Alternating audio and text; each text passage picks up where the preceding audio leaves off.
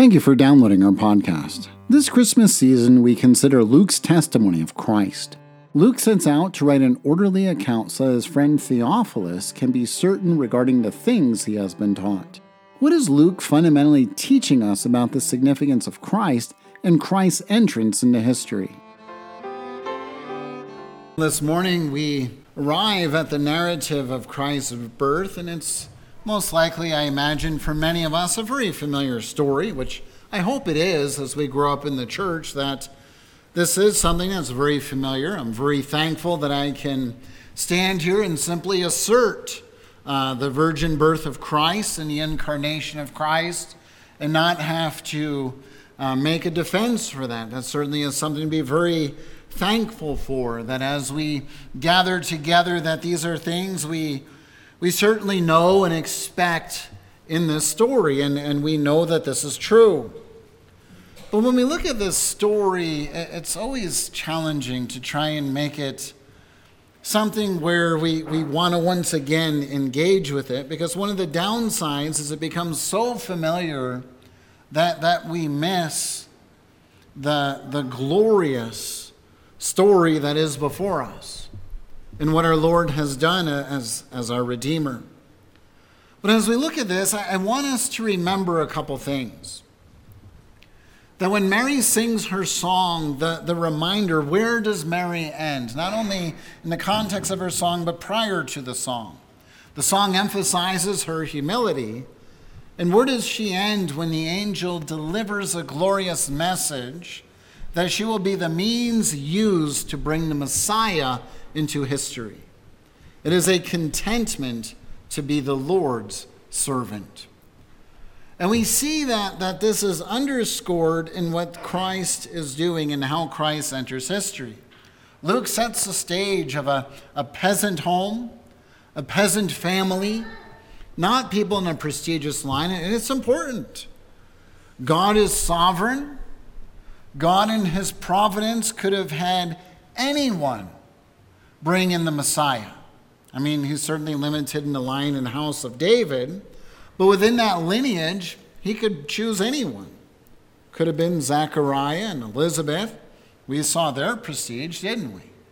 But yet we see that it's in this peasant home. And so when we look at this and we think about the reality of this, we think, wow, we've come a long ways. We have Solomon, who has a queen of Sheba, who wants to search him out and to send great gifts to see his wisdom. And then we look at where Christ is born. Not in a glorious palace, not in a glorious, prestigious people, if you will, but through peasants. With, by and large, in Luke's story, the focus of being on a woman, Mary. And so when we think about this, we say, how does this truly confirm the promise of God that this Christ child is really going to be the Savior? How can this truly be the case? So as we look at this, we'll see first the Messiah cast off. We'll see secondly how the Messiah is ironically celebrated. And we'll conclude in our last point with the Messiah being contemplated, thinking about the implications of this. And so let's begin with the Messiah being cast off, setting the stage of the story, verses 1 through 7. Now, there's a couple things that we may have in our minds that can cloud our judgment in the story. One notion is we can assume that Joseph is one who is an incompetent planner, or maybe the city is so full that there's no inn. The reality is, when you look at the words that are used in the crafting of this narrative, again, we assume Luke is being deliberate. He writes to Theophilus, and he's writing a deliberate account. So his words have meaning. He's choosing them with a purpose as he's inspired by the Holy Spirit. But as he chooses them, the actual language that's used here is not a commercial inn. We do find this language in Luke 10, verse 35, where we have the Good Samaritan who pays a manager of the inn, an actual terminology used there for a commercial, basically hotel, motel that he pays. But here we actually have this same word in 2 verse 7 used in Luke 22 verse 11. And where it's used there is where they celebrate the Passover in the spare room. So what you would have in these ancient Near Eastern peasant homes is you would have basically two stories going on. So you have like a main living area. You would have a stable that would be attached to the main living area. What would happen there is you would want to, or the farmer, it depends on how big of a farmer, but usually not what we think in America having acres and acres and acres of land. But they would have their animals in the stable that would be open to the house. Not necessarily the animals are roaming around the house, but and kind of we think of it as sort of having a cutout window. And the purpose of that is that the farmer would get some of the heat off the animal during the night. The other reason for it is it would prevent the animal from being stolen in the night. During the day, they would put the animal outside. The stable would be cleaned, so it would be sanitary. So that's the backdrop of what's going on here. The spare room, then, you would have the main floor. You would have where the family stays, and then you would have a staircase going up, and then you would have your spare room.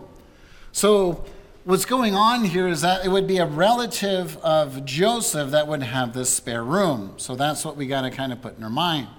The other story that people might have in our minds is we have a story of where you have the house backed into a cave, and the cave would be a stable. Now that's not necessarily far off. There's situations where they would build their homes into caves. But the narrative there, or the story there, is that Joseph is going out trying to find another place, and poor Mary is there by herself. This really misses the culture of the ancient Near East. It's a hospitality culture. That wouldn't have happened when Mary would have given birth. We think of the person who's either the wife or husband in the home who's hosting the family would go out and get the midwife of the village.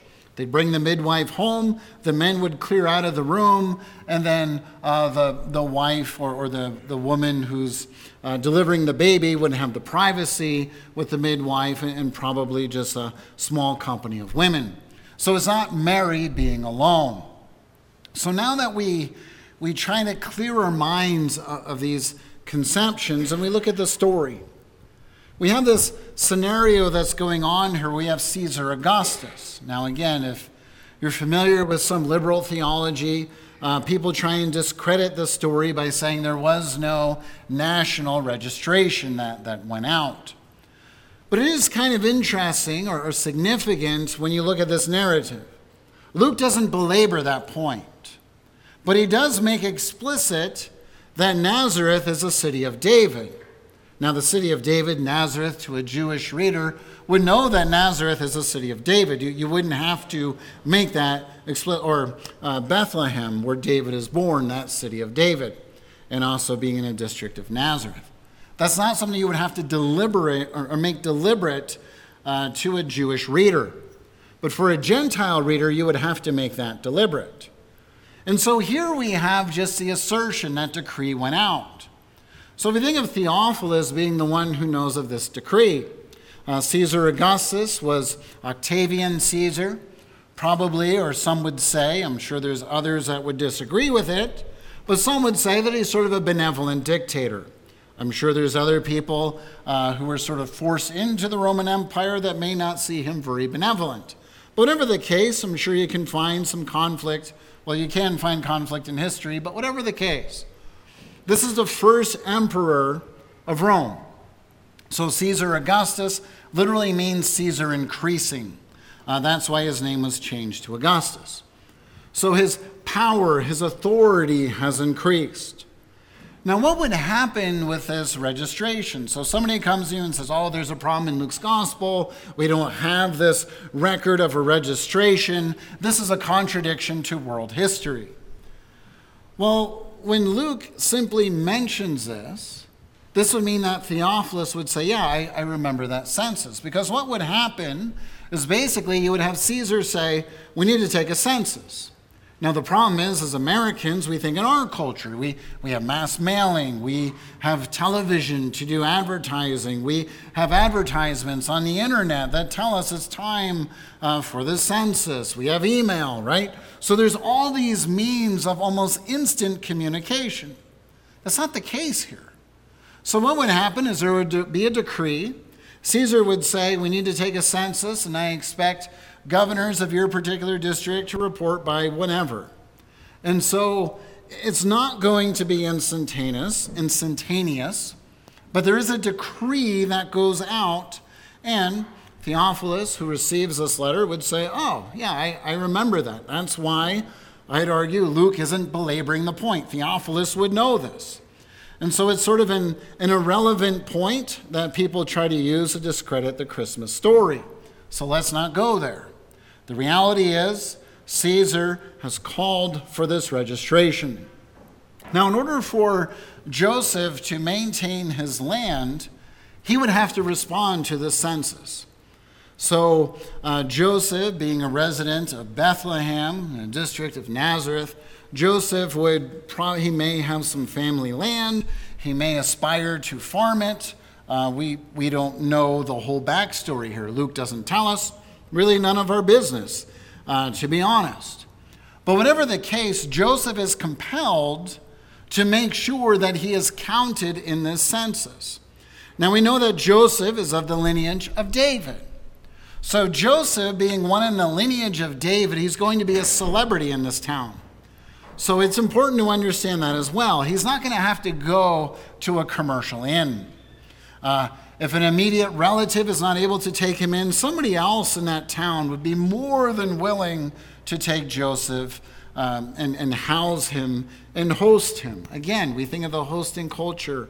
We read of this in Genesis, where Abraham at that time has the strangers who come. It's the angel of the Lord, two other angels. And what does Abraham do? Well, he slaughters a calf, he feeds them, and he makes sure that they have food from their journey. He takes care of them, even though he doesn't know them. And so that's the reality here. Joseph's not one who's going door to door. What's most likely the scene here is that if Joseph is looking for a place to stay, and as he's traveling, we can imagine that a pregnant woman, most likely 8 months along, getting to maybe 8.5 months along, the thought of her traveling on a donkey, I'm sure women here, if your husband suggested that, you'd probably be tempted to gouge out the eyes potentially, right? I mean, that doesn't sound like a very fun journey. We think of doing this in a climate-controlled vehicle, and it's got enough of its own challenges. So you think about Joseph and Mary taking this journey. It's not going to go as quickly as it normally would be expected, right? I mean, there's obviously complications here with Mary being so far along in the pregnancy. Again, most likely 8 months, 8.5, around that time. So as they travel, they're probably going to arrive at their destination, Bethlehem, late at night. So what's most likely happened is Joseph's relatives probably had somebody else knock on the door coming into town for the census. And they said, well, Joseph's coming, but he's not here yet. And again, you don't have cell phones. You don't have an immediate way to communicate. We're running late, but we're still en route. They don't know. Maybe Joseph decided not to participate in the census. We don't know. Whatever the case, as they show up to the house, the guest room is taken. And so this means that Joseph and Mary are to be staying out in the main room. And you think about the relatives, again, the humanness of the story sometimes we miss. The relatives, you would think, well, if she's really carrying the Messiah, why doesn't the person in the guest room give up the room? Well, if you have a relative come to you and say that this child is conceived by the Holy Spirit, I'm sure you're really going to believe that story. And so you can understand that the family is sort of looking at them a little squint-eyed and saying, okay, I guess this could happen. Probably unlikely, but it could happen. And so that's what's going on. So if we say, well, why don't they give up the guest room? Why doesn't the host of the family give up their room? Well, they probably don't believe the full story of what Joseph has said. And so there's some speculation there that something else might be going on that's not above board as Joseph is making it sound. So as they go and it's time for her to give birth, we have this note that Jesus is wrapped in swaddling cloths. Now again, this is what you would find with the peasants all the way up to the elite. This shows that he's welcome, that he's loved, and he's loved by this peasant family. But there is a subtlety that goes on here and why I wanted to go to Ezekiel. And I thought about reading Ezekiel 16 for the Old Testament reading, but I thought on Christmas Day that's not the most encouraging. Because Ezekiel 16 has a warning with Israel that they're going to be so cast off that they're not going to be wrapped in swaddling cloths. That is part of their curse. So you have a picture here of Christ, most possibly with this echo going back to a cursed language of this child that's not born as a cursed child, in the sense that there is something about this child who's rejected by his home city, rejected by his hometown, in the sense that people don't just say, oh, take my room, but yet he still has a swaddling cloth showing this love. He is not cursed by the living God. Now this lying in the manger, when I already laid out the scene, you would have the troughs possibly in the main room where you would have the animals being able to reach over in the stall or the half wall, whatever you want to call it, and being able to eat from these feeding troughs. So again, these would be cleaned out every day. It's not like this is something that's unsanitary, and so this becomes a makeshift crib. So this would again be the midwife, the women gathering around, making sure Mary's comfortable, she delivers a baby, and then the men would be allowed to come back in at some point. So we close with that scene. We have Joseph, Mary, other relatives most likely, other ladies from the community gathered around, just making sure that everything's going well with Mary and this newborn infant. Well, now we skip out into the field. So the implication is we're going out to the country. And as we go out to the country, there's these shepherds who are outside the town of Bethlehem. Now, as we've mentioned before with the shepherds, they do not have a reputation for truth-telling, right? It's always easy to tell when they're lying. It's difficult to tell when they're telling the truth. Haven't quite figured out that tell yet. I mean, that's who the shepherds are. The shepherds were not allowed to give testimony in court because their tales were so tall, you couldn't tell what was truth and what was fiction. So these are not credible individuals. Another thing that's kind of shocking when you look at the social order for the Israelites or for the Jews at this time, that the shocking reality is you would have the shepherds being the lowest of the low in terms of society and pecking order. They were not people you would turn to in times of need or to really find out something about the scriptures or something spiritual or something significant. They're lacking serious credibility. They're not respected by society. They are the peasants of the peasants. But the other thing to note that I always marvel at this when you read the stories of David and the stories of the shepherds, these are manly men. These are men who fight off lions and bears with slingshots or their bare hands. I mean, that is a pretty impressive thing to think about, of who these men are, that they will take on a wild animal to defend their sheep. These are not wimps. These are not cowards. And it's important to understand this picture of a shepherd, of not being this sort of slender type individual kind of meandering on a hike. I mean, this is a man who's burly, a man who a lion jumps out, is willing to go and face off with this animal, even if he just has a staff or just his bare hands, and to go and take this thing on. That's pretty impressive. So when you have this setting of this man set in this context, and then you have this declaration that Luke tells us that they have great fear when they see the angel standing before them. I mean, I really wonder what this must have been like. I mean, to really contemplate, what is that like? Here are these guys who will face off with wild animals, hearing these strange howls throughout the night and being able to sleep, not worried about their well-being. And then they see an angel and they're terrified. I mean, this must have been some impressive being. And you think about the glory of the Lord shining around them. So the implication is they're in a field looking up at a starlit night, normal night, lit by the stars, dark, most likely laying down, and boom, all of a sudden the whole field lights up like all of a sudden it's a ball game or something. You think of a stadium with the lights, deep darkness, all of a sudden you can see everything clearly. That's rather frightening. And as they stand here or lie here and they have the angel, what does the angel say? Fear not. I mean, isn't that something marvelous telling us already about the ministry of Christ? Fear not. Well, I don't know what you're going to do to me. I mean, you just lit up the field. You're twice my size, and here you are standing before me. What am I supposed to do with this? The angel says, don't be afraid. Fear not. Because why? What does he promise? The promise is he brings good news. So you think of Moses coming down from Sinai with his face glowing, right? And how they have to put a veil on Moses because the Israelites are so terrified to look at the heavenly glow. Here, the shepherds, the lowlifes, if you will, as we would say in our society, these are not respectable people, are invited to look upon the angel and not to cover their eyes and not to veil themselves, but to look upon the holiness of heaven standing before them.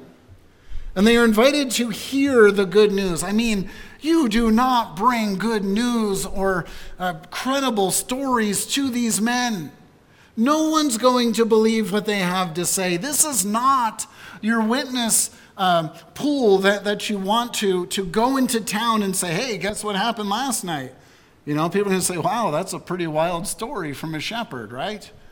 But nevertheless, they're invited to look upon heaven's glory. And the sign is that they're going to see this baby wrapped in swaddling cloths and lying in a manger. So again, it's not Mary being alone. It's not Joseph being incompetent. This is a baby that is loved, a baby that is cared for. And there's going to be something unique about this baby because they say, okay, well, there's a baby in a manger. That is maybe somewhat strange. I don't know. I mean, there's a lot of people in town, whatever. But the angel goes on.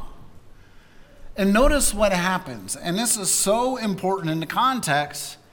Caesar Augustus, Caesar increasing, Caesar bringing Pax Romana, Caesar the glorious one.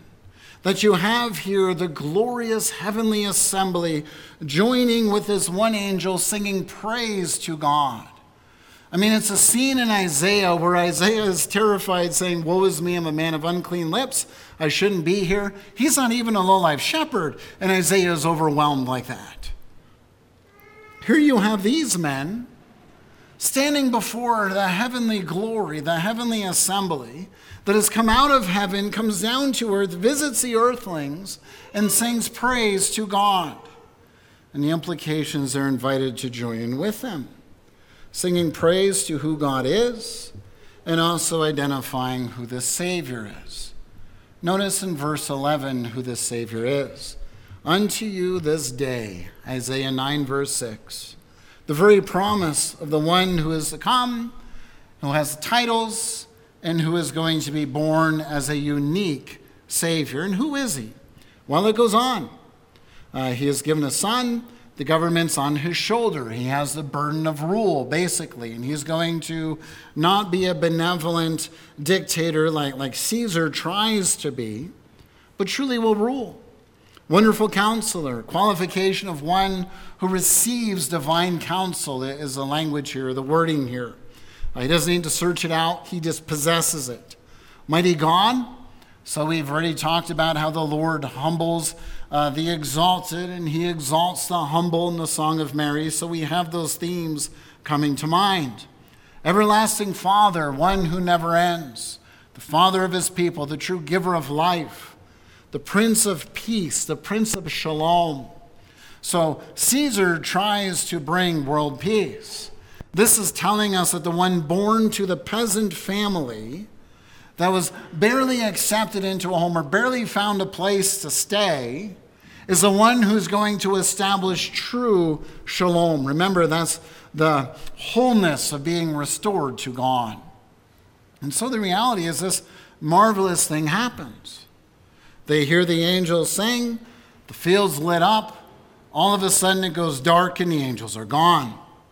And so we're left with, what are these men going to do? We have this glorious announcement that's going on with Christ. What do? Well, we don't find much immediate contemplation, do we? And this is something that's contrary to Zechariah. So you have the prestigious priest in the temple singing or receiving the revelation from Gabriel where the Lord's overcoming barrenness. Again, something God has done several times we find in covenant history. And yet he questions God. Here we have the shepherds who have seen this incredible event that they've obviously never seen before in their life, and most likely I doubt they've ever seen again. And they gather together instead of saying, how can this be? Was that real? Maybe we shouldn't have put so many beans in the chili or something like that before we ate it. No. Immediately they respond in faith. They say, we got to go to Bethlehem and see what's happened. Obviously something majestic has transpired here. But notice when the angel never says Bethlehem, right? Remember I asserted at the beginning of the sermon, Theophilus would know of the census, but Theophilus wouldn't know that Bethlehem is titled the city of David. The angels say city of David, and here we have the shepherds saying, oh, we got to go to Bethlehem, which tells us these are Jewish shepherds. They're expecting the Messiah. So now we're getting some insight into their understanding. They've been taught about the Messiah. They're looking to the Messiah. And so they go to Bethlehem. And as they go and as they find this, sure enough, they're most likely asking around in the town, hey, do you know of a young maiden who's given birth? Do you know of anyone that's given birth this evening? And of course, people in the town and this village are going to say, oh yeah, Joseph and Mary, they're staying over here in this home. So they go and they find the baby lying in a manger, as the angels have said. And as they go, they know this is not accidental. Indeed, this is a revelation of God. And as they go on and they look for the sign, they recognize who this Christ is. But as they bear witness, and again, this is something in the story that we can miss if we don't have this cultural significance, that the story that the shepherds tell is obviously so radical, so extreme, that as the people hear it, they're most likely saying, this is a story that's even too extreme for shepherds to even think up at night. I mean, how could they conceive of this? But we do find with this rumination in verse 17, as the crowds hear it, that the shepherds make it known, the people wonder about this in verse 18 and wonder what the shepherds are saying. Well, this wondering in the Greek language could actually be a cynical rumination where you say, yeah, whatever, I don't believe this isn't true, and you're trying to discredit it. Or it could be just a true contemplation where you say, well, what does this mean, right? I mean, if this is true, what are the implications of it? And how does this work out? And what are the true, deeper implications of this thing? So that wondering can be either way. It's trying to discredit or trying to understand who the Messiah is. We do find this where the people wonder about Zechariah's display. We find it where people see miracles of Christ and they marvel at it. They wonder what is going on. But we also find it in Luke's gospel with the Pharisees, where Christ does something. They wonder about it in the sense that they're trying to figure out how they're going to destroy it or discredit what Christ is doing because they don't want to affirm that Christ is the Messiah. And so the reality is we don't know how this is received by the people in the room. Because some may say, well, these are shepherds. Maybe they did come up with a great story. Others are probably saying, maybe the testimony Joseph and Mary were telling us about the Holy Spirit bringing about this child is real. Maybe this really is the Christ child who was promised. And so the implication was saying that we don't know how the people in the house are reacting. It could be either way. But the reality in Luke's gospel is he's basically hitting us with it and saying, how do you marvel about the Christ? Do you understand he's a Messiah? Or do you go with the cynics and say, well, he's not really the Christ because he doesn't measure up to my Christ and how I want my Christ to be? Whatever the case, Luke is saying it's an invitation for us to marvel at the testimony of Christ in what he is writing and to think about him as Messiah. But notice Mary, and this is something that I think also is worthy of calling to our attention. We find her reaction. Now, she doesn't say, look at me. Look at who I am, that I've done this great thing, that even these shepherds stormed through the door and praised me. But it's rather going back to what she has said to the angel, a contentment to be the servant of the Most High. That even Mary is contemplating what's going on, quietly pondering them to herself. What does it mean that this is a Christ? What does it mean that he has entered history? What does it mean that he has come to redeem such a lowly people? And what a wonderful story, isn't it? The shepherds, outcasts, hear the story. Peasant people, a peasant woman, where it seems that even the story of Joseph and Mary isn't fully embraced. And yet we find that the Lord still comes to them, works out his plan, and continues to carry out his purpose of redemption. But we're reminded then in verse 21 that this child is not just a child of the people, by the people, from the people, of, etc. This is a child that is still from God. And it's a child who receives his name from the Lord, Jesus. Luke doesn't belabor this as much as Matthew's account, but the point is still there. He lives up to this name. Yahweh saves. That's what the name Jesus means.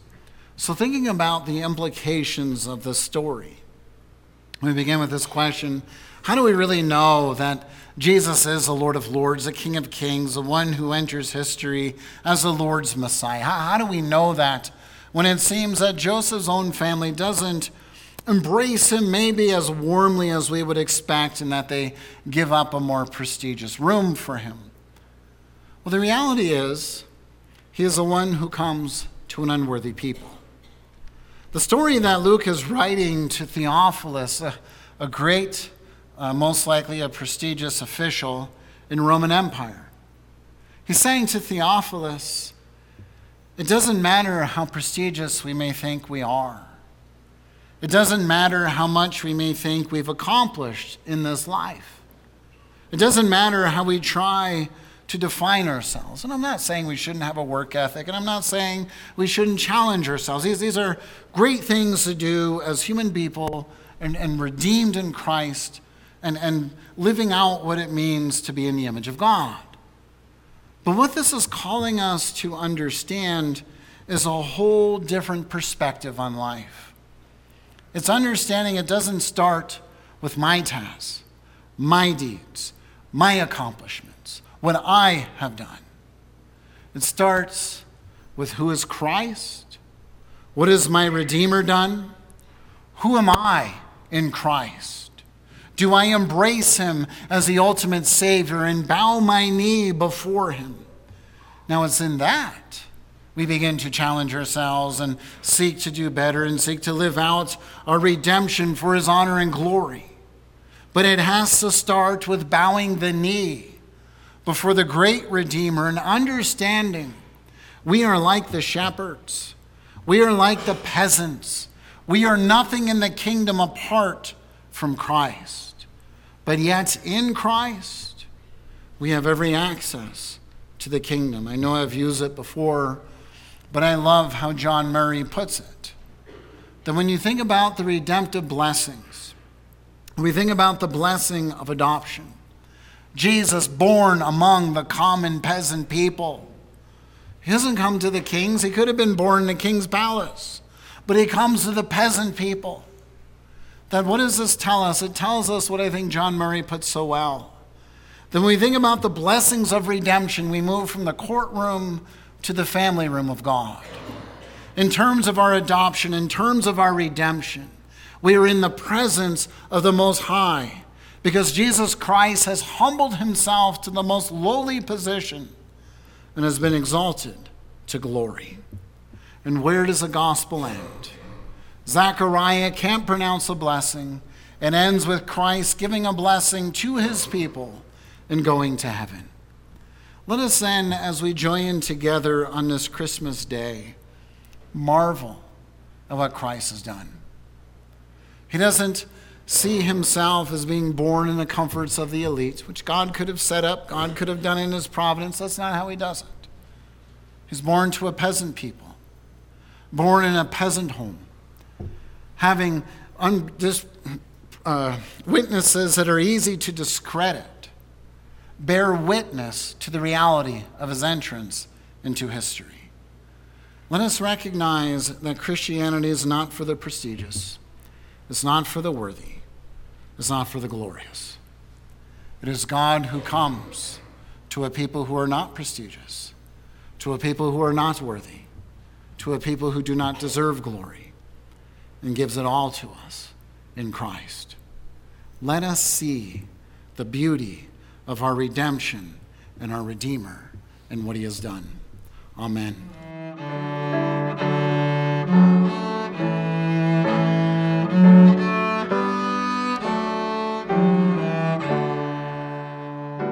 Thank you for listening to our sermon. We hope and pray that our sermons encourage you as you sojourn on your Christian walk. If you have any questions about our church, please contact our pastor through our webpage, urcbelgrade.com. That is urcbelgrade.com. We also have many sermon series archived and available for download on our website, urcbelgrade.com. Most of all, we would love to see you join us in our Christian sojourn by being part of our church. Until we meet again, may the Lord's blessing and peace be upon you.